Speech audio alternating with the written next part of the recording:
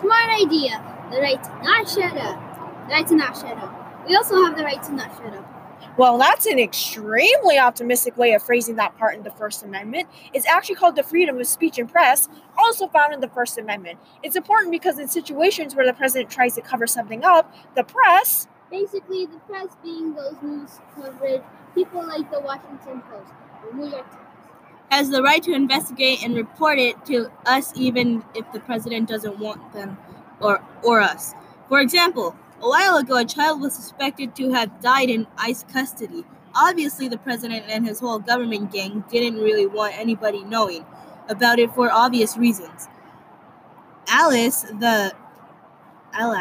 the freedom of the press was used to its finest, and the child's death was reported, always raising the awareness about child immigrant custody conditions.